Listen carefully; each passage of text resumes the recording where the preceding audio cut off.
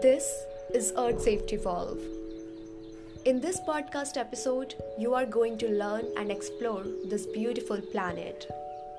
Be with us because we love Earth and Earthlings.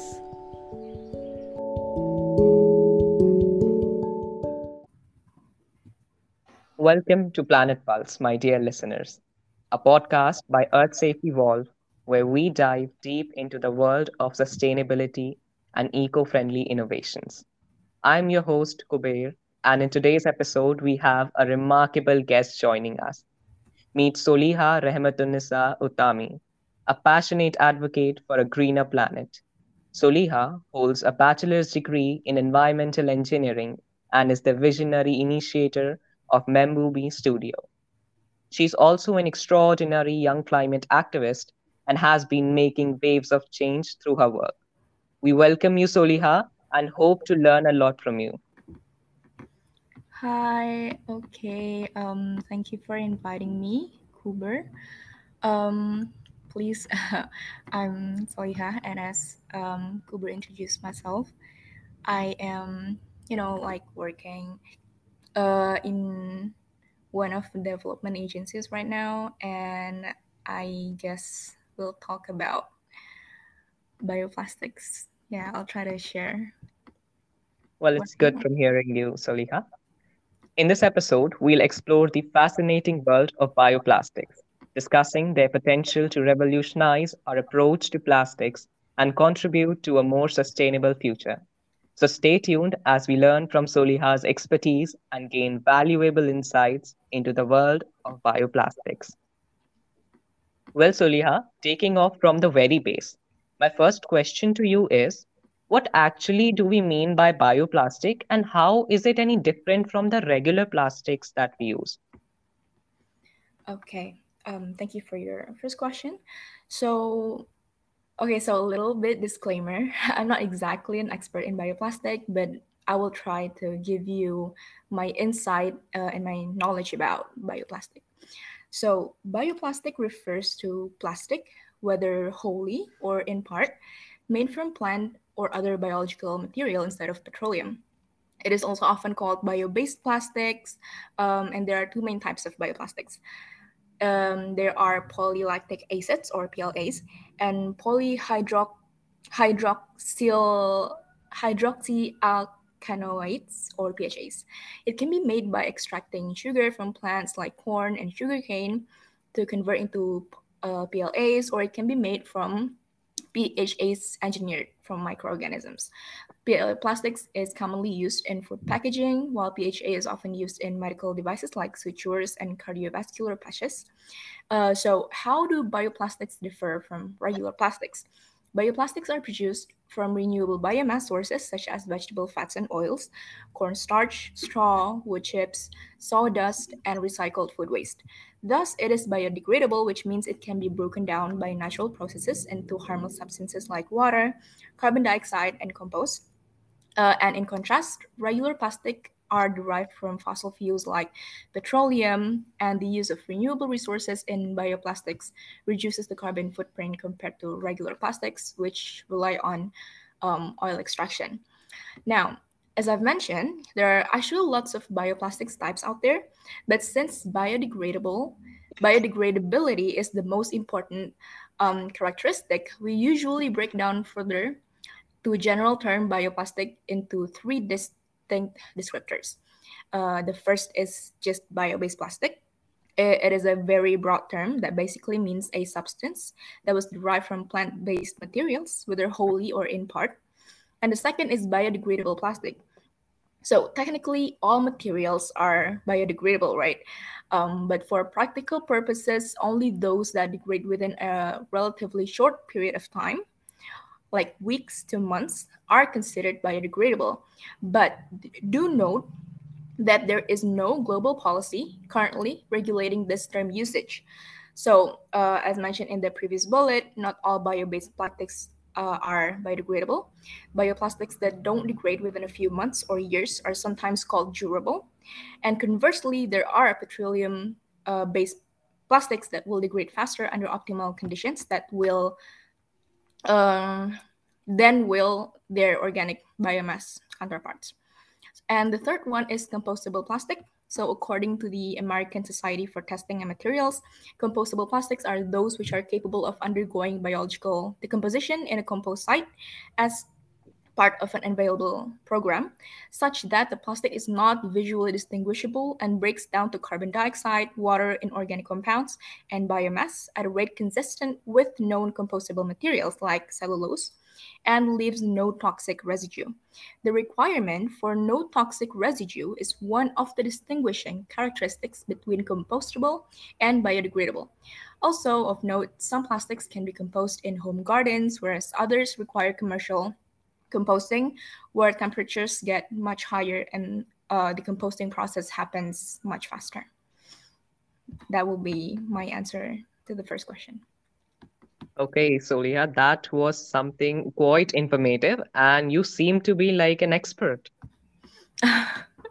Thank you. No, it's just a little bit of research. And it also cleared the very big misconception between biodegradable and compostable.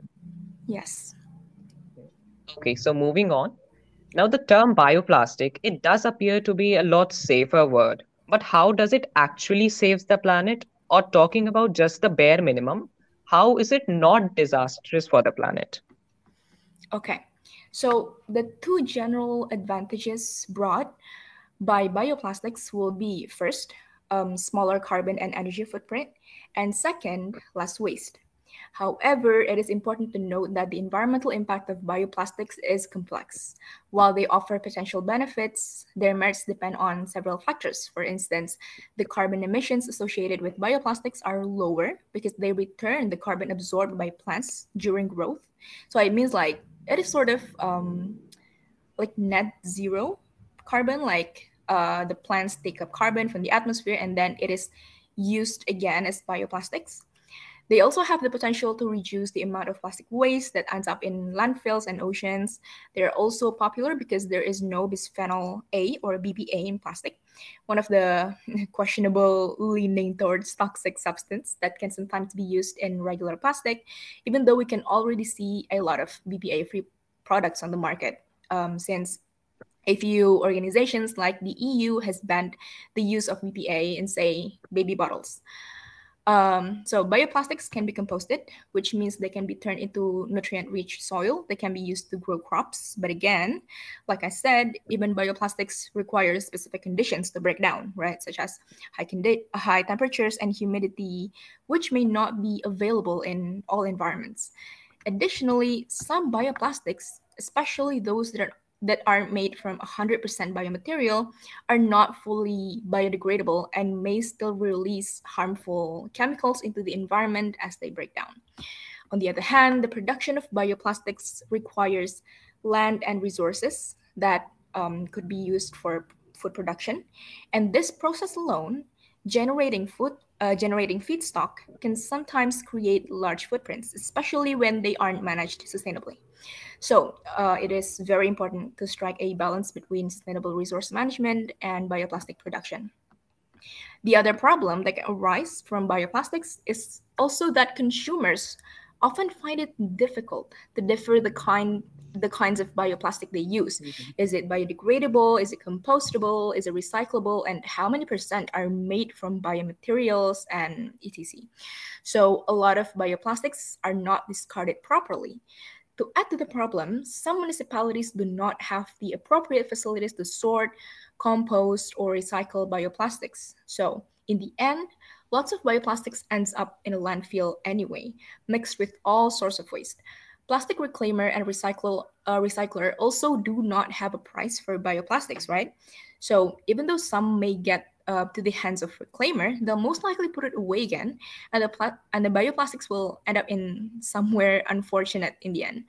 Now, when you ask whether bioplastics will biodegrade itself in landfills, as we've discussed before, well, because it needs such particular condition. If, say, it's jam-packed into a mountain of contaminated landfill, then it may not degrade at all. But when water or moisture presents, it can undergo anaerobic degradation, and produce methane, which isn't exactly good news depending on that landfill management. So lots of pros and cons to consider when using and developing bioplastics. Yeah, I definitely agree with that. Everything has its own set of pros and cons. But I think at least this is a better choice than the regular plastics that we use. And ultimately, I think the solution is reducing plastic and reusing things which are better alternatives. Yes, I agree. Okay, yeah. So moving forward, I think the next question will be, how can individual investors or businesses get involved in the bioplastic industry, and what contributions will they be making as the part of their in society? Okay, so maybe we're gonna talk a bit about the market of bioplastic. As of now, as one source mentioned, bioplastic represents just about 1% of global plastic production. But there is an interesting opportunity as currently be seen in the market. Data from the market data platform i3 Connect shows that the money coming from corporations and VC or venture capitalists for bioplastic manufacturing investment reached $500 million in the first 3 months of 2022, exceeding the previous high of 350 million in the first quarter of 2021. Also, Xeon Market Research estimates that bioplastics market will surge anywhere from 10.5 billion in 2021 to about 29 billion in 2028. So, what can individual investors do? Of course, individual investors or businesses can get involved in the bioplastics industry by first supporting research and development efforts, second, investing in companies that produce bioplastics or related technologies, and third, promoting the use of bioplastics in their own operations. By doing so, they can contribute to reducing reliance on fossil fuels and supporting a more sustainable future. And I think that this also shows that how responsible the citizens are getting, and they are getting more and more aware for conservation of the environment. Yes, exactly. Yeah. So now moving forward, what innovations or breakthroughs in bioplastic technology are on the horizon, and how might they impact investments? Okay. In terms of innovation and breakthroughs in bioplastic technology, ongoing research focuses on improving the performance and scalability of bioplastics. Scientists are exploring new materials and manufacturing processes to enhance their properties and reduce costs, including the development of new types of bioplastics that are more durable and versatile than current options. There are a few interesting examples actually. The first one is a Georgia based firm that starts developing PHA bioplastic with microorganisms that ferments with canola oil and produces plastic pellets. Manufacturers can later use to make and mold products like how that make with regular petroleum-based plastics. So this is a very interesting and promising result. There's also a new bioplastic vinyl by UK-based firm to change the usual PVC-based vinyl records. There's also, I think, PLA used by food service industry. Like there are some, big names of like, can I say it? Big names that like cafes and stuff already using these PLA for plastic cutlery, clear cups, wrapper, and container. But again, there is also like some, fail sort of story about this bioplastic because I think one of the there is one industry that tries using bioplastic as a container for storing their raw materials, but then insects insects get attracted to the bioplastic and make holes, so it is not reliable to store any of their material. Yeah, those are the few interesting, innovation happening around bioplastic. But these new materials could have a significant impact on investments in the bioplastic industry by opening up new markets and applications for bioplastics. And these advancements may lead to more widespread adoption of bioplastics across various industries. Yeah, I think if some more developments are made, then this industry will be in its full bloom. Yeah. Because in the past, because in the past 3 years, I have seen in my country, in my neighborhood as well, people are moving towards bioplastic because they are more aware now. That's Yeah. interesting. So now moving forward to the last question of the podcast. What do you foresee as the future prospects and growth potentials for bioplastics in the global market? Overall, what is the future of bioplastic, or should I say, bioplastic is the future? Okay, so the future prospects and growth potential for bioplastics in the global market, I think, will be promising. As awareness of environmental issues increases, there will be a growing demand for sustainable alternatives to traditional plastics. Governments and organizations worldwide are also implementing regulations and initiatives to promote the use of bioplastics, and this creates opportunities for businesses operating in the bioplastics industry. According to a report also by Grandview Research, the global market for bioplastics is expected to reach about 25.17 billion by 2025, growing at a CAGR of 16.2% from 2019 to 2025.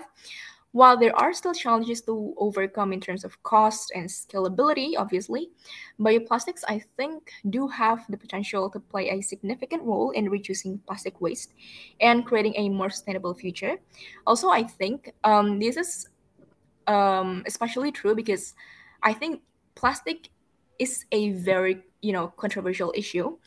uh, at one hand, we do not want plastic waste and all the emission related to it happening anymore, but we still have to find another alternative with you know um, similar characteristic to plastic because it has such amazing characteristics, right? Plastic, it's very durable to use, and we just, I don't know, I think we cannot afford to lose a material with that characteristic. So I think bioplastic has a very promising future. Yeah, of course, that is so true. Now, well, thank you so much for joining Soliha. I must say that it was a pleasure talking to you, and it was quite fun. Yes, it is also a pleasure to talk to you. I really encourage all the listeners to, look yourself up to the bioplastic innovations and issues, and maybe you can, judge for yourself. Is it a promising future for us? Of course. Well, Sulia, I wish you the very best and you're doing a great work. Hope that you keep on spreading the message of an eco-friendly world. Yes, thank you very much. Thank you, Soliha. Until then, to all our lovely listeners out there, stay tuned because we'll be back with another fun dose of environmentalism very soon.